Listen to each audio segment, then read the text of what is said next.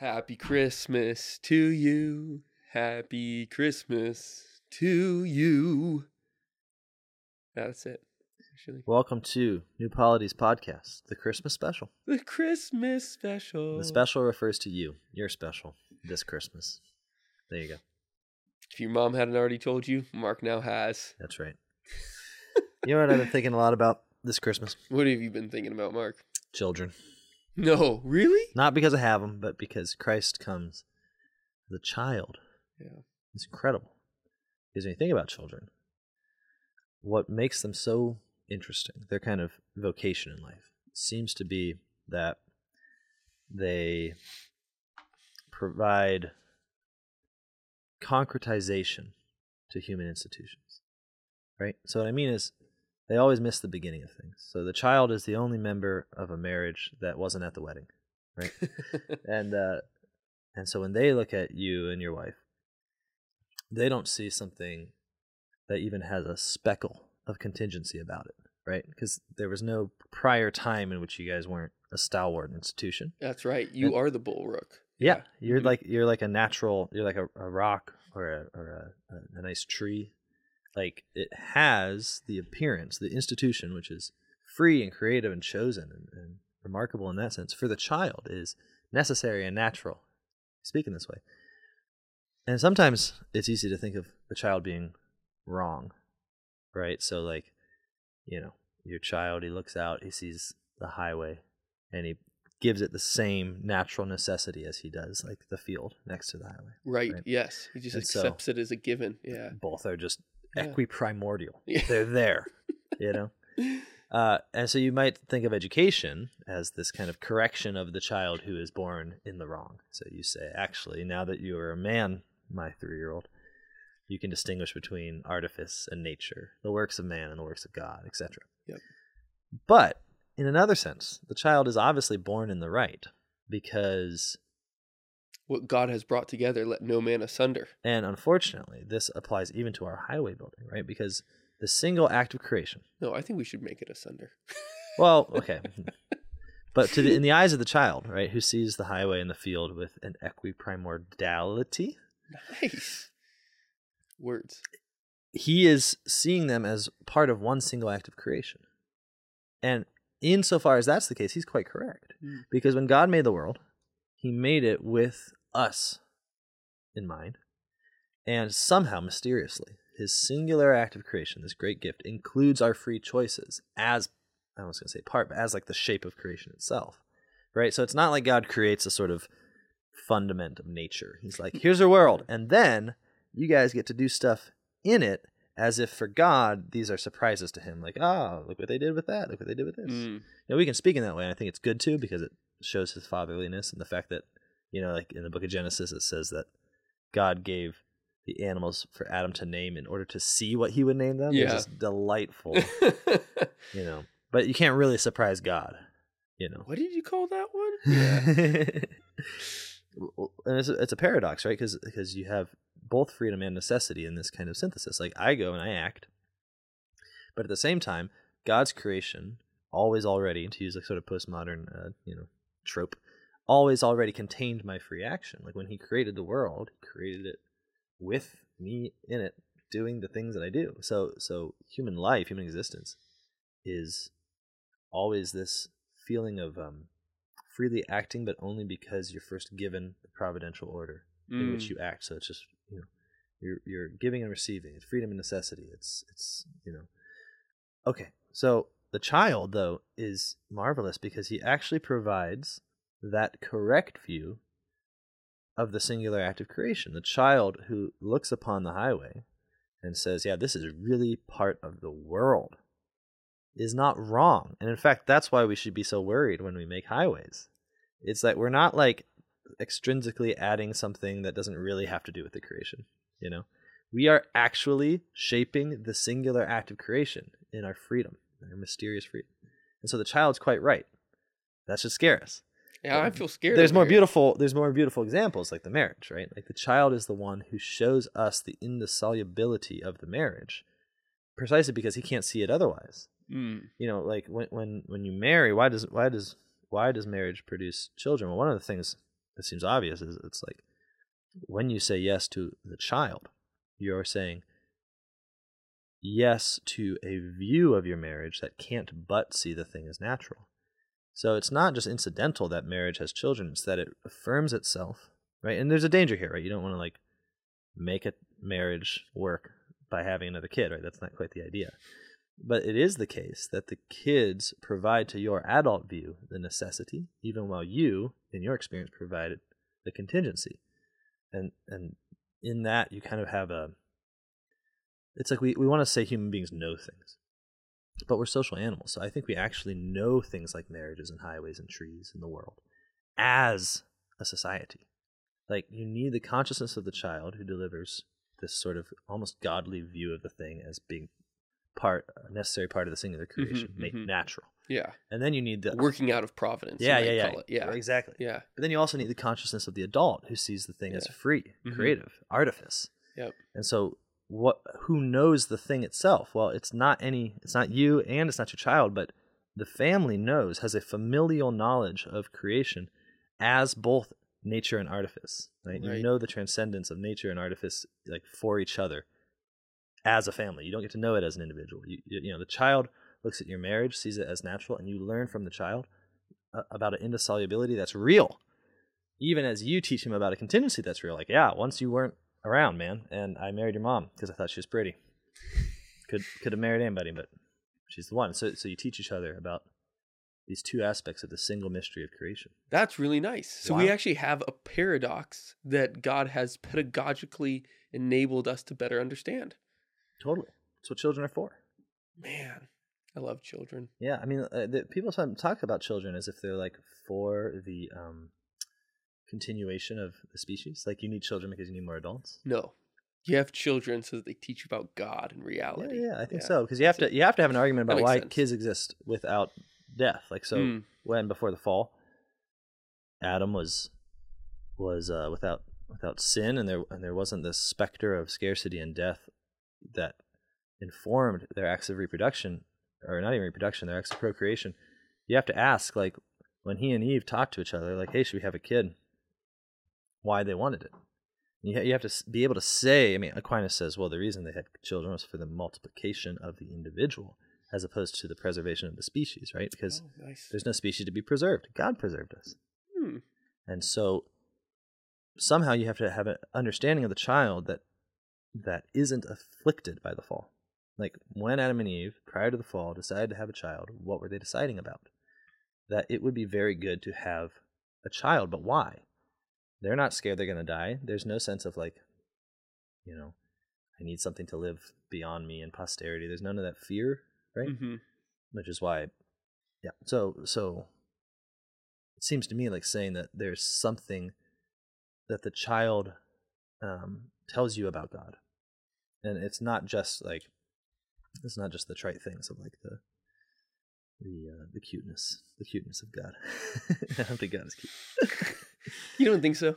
I think he's cute. But it's Christmas, and so Christ comes as a child. Yeah, you know why? To show us the Father. Yeah. And I think this is something beautiful because it's not. There is a sense in which every child shows us the Father, precisely because through knowing as the child knows, by allowing the way the child knows to sort of reflect, as if, you know, talk about the Son as a mirror of the Father, but I think that should be taken more literally, like not just as a mirror, like it's a copy, but in the sense of when you look at the child, your image bounces back, but differently.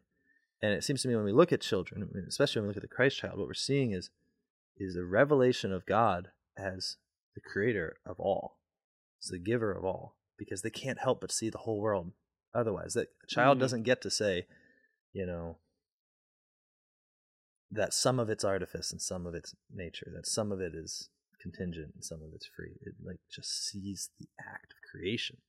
And when we get to see that, then we, I think, become more alarmed about our sins, which actually deform creation, and we become more gracious about what's good. And so I think Christ, in becoming a child, is actually fulfilling perfectly what every child anticipates in being born, namely the presence of God on earth. Like there's a way you could say every child is. When you talk about, sorry, Keep going. We talk about children like this, don't we? Like people that do wicked things might be totally calloused to every argument against their wickedness, right? You could say something to the effect of like, "Hey, it'll hurt you." Whatever. Hey, it's hurting other people. Who cares about the other people? But hey, it offends God. They don't even care, right? But not in front of the kids, man. It's true. Like that's the last. Right. Like there's two people that even the most hardened criminals won't curse in front of: priests and children. Why? Well, both are in some ways imago or in persona Christi, right? There's you don't curse in front of God and the child. You don't curse in front of God and the priest, because no matter how wicked you are, you can still understand that there's a presence of innocence there that's divine. Yeah. Now, I usually thought of this before thinking about Christmas more as just like. Because the child is without sin or something like that. They haven't actually sinned yet. They're sort of innocent. And the other thing we do is, when children look at us at a young age, people will just spontaneously say like, "Oh, I feel like he's looking into my soul." They'll get like that's nervous. True. I do get nervous, especially Leo, my youngest. Yeah? Oh my gosh, he just penetrates right in. Yeah, he gives you the weird eyebrows that go along with his eyes. Yeah, that's usually when he's doing a little poop, but but that so we have a spontaneous sense that the child delivers the presence of God, because God's the one whose gaze makes us totally, they're seeing my soul, right? That's the last judgment. I think that is the last judgment, is that we actually are judged by the infant Christ who just looks at us. And that's what Christmas is. It's a judgment on the world, but it's not. Which is all those, all the icons and stuff of Jesus, with his, as a little baby holding up his two little hands and looking straight at you. And you're just like, oh man, I'm screwed. That baby, it knows me. Death by baby. Death by baby. Yeah. Which is, of course, also the natural experience of parenthood, is that you get killed by a baby. One night at a time. I'm just saying, nature is always fulfilled in grace. And so when we look at what's natural, so Christ comes, he comes as a child, and there's already this pre-revelatory knowledge that the human race has that children are the presence of God. We, through them, our works are revealed as actually part of the singular act of creation,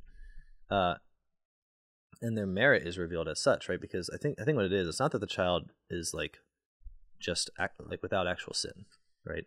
That's not sufficient, because the gaze is what afflicts us, like the child who stares at us.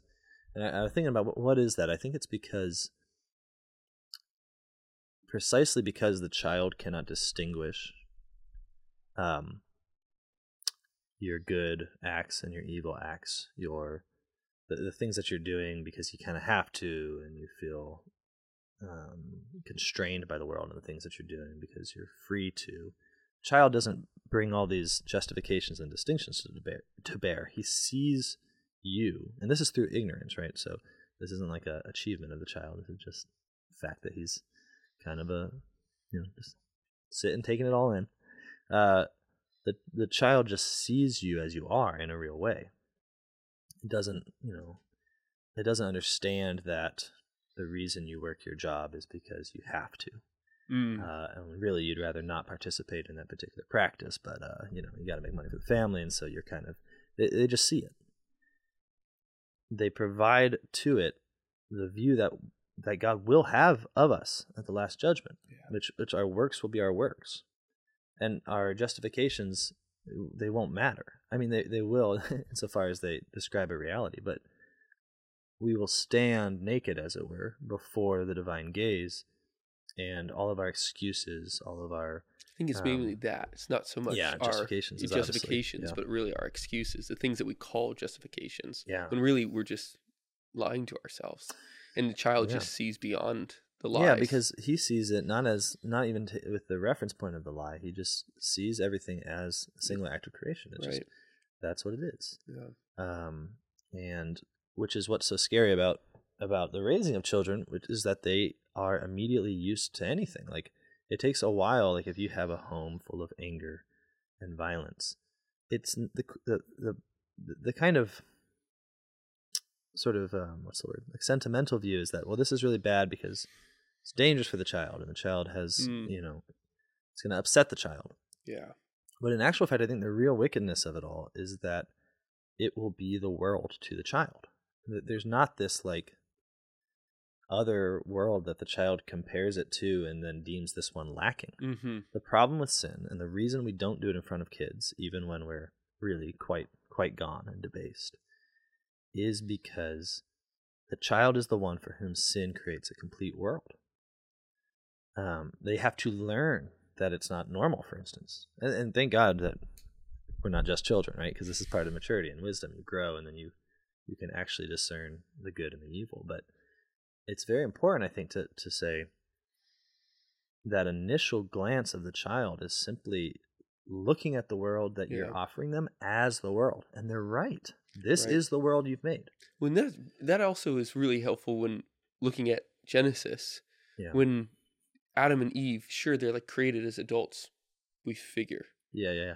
And yet they're given the eyes of a child. Yeah. They have not yet eaten from the tree of the knowledge of good and evil. They are given this divine gift of seeing as a child. Yeah. Once again, and that is the first glimpse of reality, truly as it's given. Totally, and I think that's kind of why Eve is as a child to Adam. So this is obvious in the literary form that she's born out of his side. Right. Yeah. Like out of the womb of Adam. Yeah. Almost. Yeah. Exactly. And and I think that can kind of be creepy to people as like, what's going on there? And I think that's fair. Like that's a little mysterious too. And you can never forget its origins in you as a decision, which is to say, I could have done otherwise. So the cow to the person without the child, without the consciousness of the child, appears dissoluble. Maybe we shouldn't call it cow. Okay, but then Eve is given to Adam, and Adam is the first thing she sees in the world. And all the fathers are clear on this. Part of Adam's vocation was to, they say, give the law to Eve. But if you've been following New Polity for a while, you'll probably know that that doesn't just mean the law of the garden. It doesn't mean just like the do's and don'ts. It means the world. Like I have been following New Polity. So you know. Yeah, I do know. That law obviously includes all the ways in which we structure the given creation to appear. So, right now, like when we speak to you listening to the podcast, we are giving a law. We are saying the world should appear this way to you, and you in listening, receiving our words, are being obedient. And if you happen to be here to speak to us, then we would switch positions. So we've discussed this sort of thing before, but it's just obvious that Adam gives the cow to Eve as the named thing now. Mm-hmm. But Eve doesn't say concerning Adam's name, like, oh, interesting choice there, Adam. Presumably that would have crushed him. But she receives it as the natural world. So Adam receives the trees of the garden already arranged by God, and Eve receives the animals of the garden already named by Adam. And in both cases, the person is as child to father, not in the sense of like simple weakness, where it's like, well, they just have to receive because they're ignorant. And this is really important. It's an enabling weakness. Like the fact that Eve can receive the word as being natural to the thing means that Adam's naming is genuinely possible. And this is, I think, what the story is trying to say. It's that, Paul will make this a principle later when he says that power is made perfect in weakness. Mm-hmm. But this is so obviously true in the beginning, right? Like Adam's power to name is imperfect. It's not good for him to be alone. It's not good for him to name alone. But it is made perfect in someone to receive the word. And that reflexive reality, I mean, we're always giving that to each other. And I hope by now it's clear that we are all still children, in many ways to one another. That's right, yeah. But the child, and which is obvious, right? Because Eve is not a child, like, in terms of age. Well, maybe. She was 1 year old. She was maybe 0. Less. One day. 0. And we're going to have to think about this one. But that's a baby in an adult's body. Wait a minute. It's oh no. Adam married a 0-year-old. But he was a he was. So this is just all uncomfortable. Did you see what I'm saying? Like they it actually enables Adam's lordship, right? To have a view of the world that cements, that naturalizes. Yeah. And I think that's what's so fascinating about Christmas. Sorry to take that long detour through Genesis, is that when the Christ child comes, he condemns the world, right? And he comes at just the right point when the world needs to be condemned, as a child who sees that world as the creation. Only now, like when we say that, we must mean it to this infinite degree, because that's our creator. Yeah, so so all of Herod's stuff, all of Rome's claims to divinity, the whole empire in which he's, and then all the law of the Jewish people, like both are given to the Christ child, who as child perfectly sees them as, this is like when we talk about Christ redeeming creation, right? This must be part of it, that he is the one who as child sees it as creation. Here's the world. Here's the names that you've given to things. Here's the structures that you've made. And I've come to redeem that, right? It's not that there's this, it's not just like Christ has this non-child consciousness inhabiting a child's consciousness, I think. It seems unlikely. But that he actually fulfills what all children do. Like there's a they observe and they judge. Yeah, and their judgment is of a act of creation. Their judgment is not of, some decisions that could be otherwise. Right. Yeah. He sees it and he says, "This is not good." Yeah. Yeah. But he can say it thoroughly, precisely as a child. Right. Raised in it. Yep. So what do you have? Yeah. So one thing that I've been thinking about this Christmas season is the way in which God takes the idea of enslavement, which you could say is seeing the equal and rendering to them the unequal, taking him who is equal and giving him something that's not his due. Makes sense. And flipping it on its head. So seeing the unequal and giving them the equal. So you see this insofar as I will give to him the throne of Jacob, and he shall reign over the house of Jacob. Yeah. He's looking at man and giving him sovereign divine powers. Yeah. And of course, Jesus is God and such, but that is the idea of the child, the child from the virgin coming up and being the sovereign. Mm-hmm. So, and there you have this tectonic shift from the slave who's the equal receiving what's unequal. Now God, you can say as father, turning to the child, the unequal, and giving him the equal. Yeah. So part of the movement of seeing and judging creation is saying this whole order is backwards. Mm. But it also is kind of an order saying, you look what you have created, like look what you have done. I observe, I judge. Yeah. This is backwards. Yeah. We need to change this. Yeah. How does slavery come into this understanding of this providential unfolding of reality? Yeah, I mean, Christ became a slave so that we could be free, right? Mm. And I think that it's already present in the infancy narratives. I mean, the image is that the kings of the nations come and bow before a child. And so it seems to me like you're right. You have that inversion. But yeah, Christmas sets us free. I mean, Christmas is a time where we give gifts, right? Very makes sense. Seems easy. But that's what a gift is. I mean, what you're describing, the giving unequally, or rather the undeserved. A gift is undeserved, is all I'm saying, right? So all our gifts are sort of modeled after the gift of God. Seems to me. Is that what you wanted me to say? No, I didn't want you to say anything. I wanted your take. Beam me up, Scotty. That's where I think I'll try and put it together is that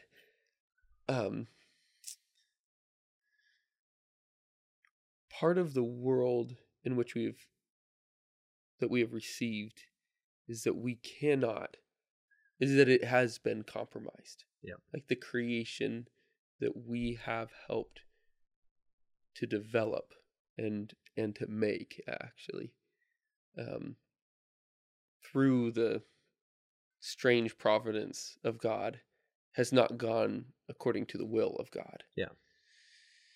And that the recreation of Christ still gives that blessed dignity to the decisions that we have wrongfully made. It's amazing. And says, all right, you've created this particular, you've made a particular order based upon, of course, the eternal law, the eternal wisdom from which God created everything, and said, let me give you a new way of doing this. Yeah, I know. I mean, you think about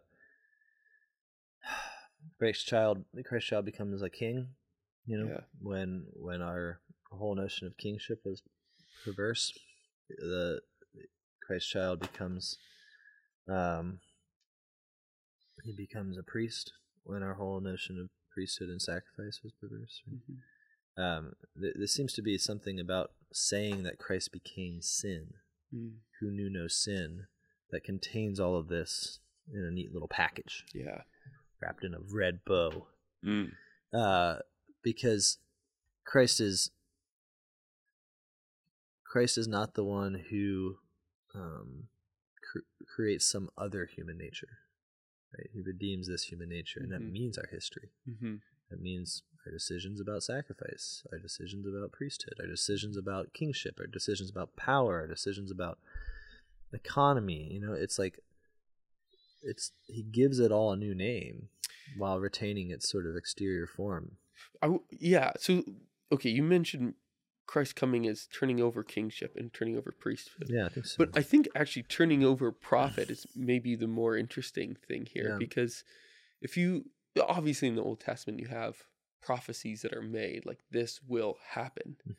But it's usually, this will happen because you will do this. Like there is still some sort of causal relation, rather than penetrating into a distant void that no one could ever guess. Maybe that happens, I guess. I mean, that certainly happens. But it's usually some sort of causal link that's preserved within these prophecies. Whereas you might look at like Oracle of Delphi and stuff like that. It is just that type of prophethood that Christ enters into. And he says, this is the future. That's what's going to happen. There's not going to be a link. And Christ comes as true prophet. Wow, yeah. Declaring how our culture is formed, how our societies are formed, and pointing in his finger to the causal reasons why they are the way they are. Yeah. And so he comes and says, this is true prophethood. You need to understand that what you do is not just something that that what the future holds is not something that's arbitrarily just given. Not everything is purely created and handed on, that you are part of creation, that your decisions are part of this naturalness of all things. Yeah. Right. I think that's partly where we can try and draw a link of Christ coming, creating all things new. This childlikeness that he gives, this child observation. What's a good way of saying this? Consciousness is what you were saying. Yeah, it's a little bit. Yeah, that's a little bit bloated. That feels like a heavy academic diaper. Yeah. So it's Christmas once again, and what are you guys thinking about this Christmas? You talking to me? They're not listening. The haunting. They're not responding to us. This is mean. I hope everyone read A Christmas Carol, because it's great. I think I've been thinking about our critiques of capitalism, our critiques of the various vices associated with money, and I think what we are is Dickensians. Really? From Dickens. Yeah. I mean, every time I read him, I'm not talking about his like expressed views. I don't know how much he did of that. But his spirit. Do you know that Chesterton said that we'll never be able to understand Christmas until we've understood Dickens? Sounds like a challenge, anyways. But he said that Dickens never really understood Christmas, and then we need and then we need to understand Christmas to be able to understand Dickens. And then he lost me. Yeah. And I didn't understand anything he said after that. Well, it does seem like what's lovely about Christmas, and one of the reasons children like it so much, is that it allows for just a simplicity of celebration. It's like it's a birthday party, right? That's what Christmas is. And you don't have to really explain Christmas. A lot of the feast days, like, it's very important to like get all the steps right, the history of it, etc. But with Christmas, it seems so intuitive. And I think a lot about the Dickensian sort of style of arguing about what's right and what's wrong is like that. You know, it's like Christians need to, I think, recover a sense of just being able to say, you know, it's good to take care of widows and orphans. It's bad to, you know, speculate. Well, I was gonna say it's bad to gain without giving. Yeah. Right. Like things that are obvious on Christmas. Yeah. Isn't it funny how our society does 3 things that are allowed on Christmas that are not allowed any other time of the year, right? Giving, listening to jazz, and being a Christian. And that second one really irks me still. No, it's great because it's like, right, Christmas is the one time where you can go and proclaim the gospel and no one bats an eye. Maybe that's bad, but there's something really beautiful about it. Like the Christmas carol are almost always the most powerful evangelical words. You think about like, "Oh, Holy Night," or you think about, you know, I heard the bell. No, that's not actually that evangelical. Heard the bells. That's just Longfellow. I can't really remember the lyrics. All right. Anyways, the point is simply that Christmas is a time in which, because of the simplicity of the celebration and because of the great joy that it involves, we are allowed, as it were, to indulge, I think, the feelings that would have been very common to an age that was devoted to Christ, to Christendom. But there's a reason that the things we associate with Christmas tend to be medieval things. That come back up for a season and then fade away. It's like we've kind of shoved everything into Christmas, as it were, like, you know, wassailing or something like that. We've spoken about some good old wassels before, and I just think it's like a Christmas mode of thinking, a Christmas mode of arguing. Is to say, like, well, of course, there's no justification for ever stealing. Of course, we should always be generous. Of course, we should give gifts. Of course, you know, like I know a family that on Christmas time, they save up money throughout the year, and then they just give people cash, like during Christmas time, little envelopes full of cash, and they give them to people, and it's completely like, and it's their Christmas tradition, and it's beautiful. But it's also like, that's just called almsgiving. Yeah, like what you're doing is great, but it is not a seasonal event, right? Well, and it's so funny that we do have a seasonal event called Christmas where we harken back to these old Christian ways of doing things. And within those old Christian times, they had seasons, namely like Boy Bishop and Lord of Misrule, where they get a sneak preview of what we were going to do now. And they say, hey, remember, it's going to be bad when the capitalists come, right? And we're like, hey, remember, one day it was good. Yeah, and we do the opposite and don't realize that life could just be lived this way, you know? Life could be lived like it was always Christmas. That's not... Even our movies are like this. Like people... Every year, there's movies where they're always trying to figure out the real meaning of Christmas, right? That's sort of the trope.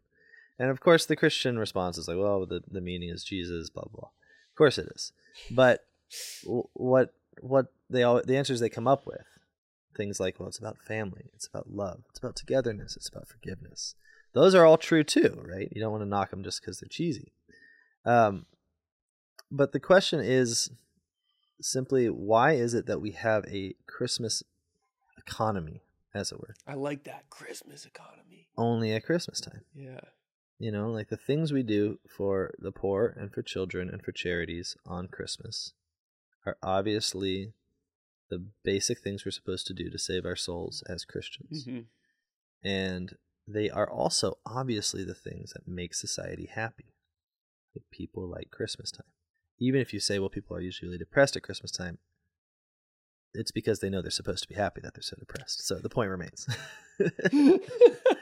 And they're not actually engaging in the Christmas economy. Yeah. I think that's actually it. It's the same thing as like when you're not actually, you take the habits, the customs, the rituals that are of the time without the spirit that comes with it. So they're just like dead rituals. So it's like, oh man, I send out my Christmas cards. I hate doing this. They cost so much. I haven't talked to that person for years. And then I'm not going to send that one because that will just be another wasted $4.99 or whatever. And then they send you a card, and then you like put on your jacket and like trudge out again with your kids in the car through the icy streets to the post office to give them a card. And you're just like grumpy because of it. Yeah. It's like because you're doing the ritual without the spirit, brah. Yeah. Yeah, no, but you're right. As Charlie Brown would say. Yeah. I don't know. What does he say? Something. He just he says something. You said that Christmas as a time where we talk to people who we haven't talked to in a while, which is like visiting the sick almost. Like, I'm thinking about the corporal and spiritual works of mercy, which become norms at Christmas time, even for people that aren't Christian. It's like, well, what do? You visit people that you're supposed to visit. Right? Yeah. You listen and think about Christ. That's allowed on Christmas. It's on the radio if people are listening to the radio. You give each other gifts without expectations of returns, right? So you participate in a gift economy, which is the economy Christ came to give, right? You say things like it's all about family, right? You gather together, you share meals, right? You live as the Christians did, but it's like a Disneyland for it, right? It's like we're gonna have a day or two where you feel bad, for instance, if someone is without a family to go home to at Christmas. So even people that have no, otherwise Christianity will feel that and say, come on over for Christmas dinner, that sort of thing. Yeah. It just seems like the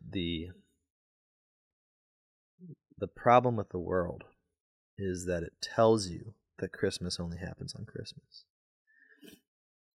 I think it was Chrysostom who says something to the effect of, maybe it wasn't.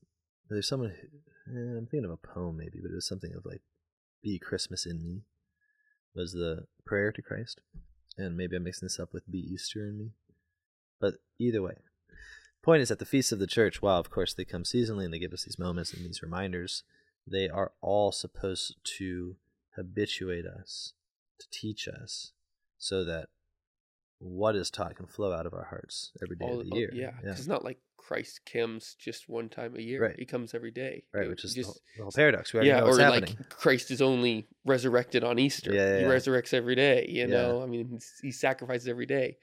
So it's a representation of the Mass. It's supposed to be every day, Next time people ask you, what's that new polity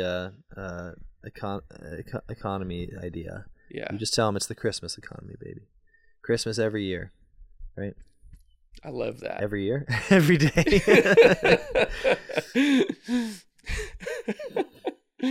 All right. I think that does it. All right. We're naming the new book Christmas Economy. Christmas Economy. I love it. Give it a little tinsel framing on the front cover. I think what we should do is not name the book that and then reprint it, sell it on Christmas as the Christmas Economy, subtitle previously named Good Money or whatever we call it. So then we're participating in America's version of Consumerist Christmas. Just rebrand it. I love it, baby. That is so good. This is great. Well, guys, I hope you are having an amazing Christmas with your family. I hope also that you're taking all 12 days of Christmas off. Oh, yeah, you gotta. Yeah. You gotta take the partridge, the pear tree, the Lord's leaping, everything. Yeah. It's yours. Golden rings, steal them if you have to. Yeah, if you can do that, we think that you would have a great time. Extend the Christmas economy as long as you can. Yeah. February 2nd is a long time. Get all the practice in as you can. Yeah.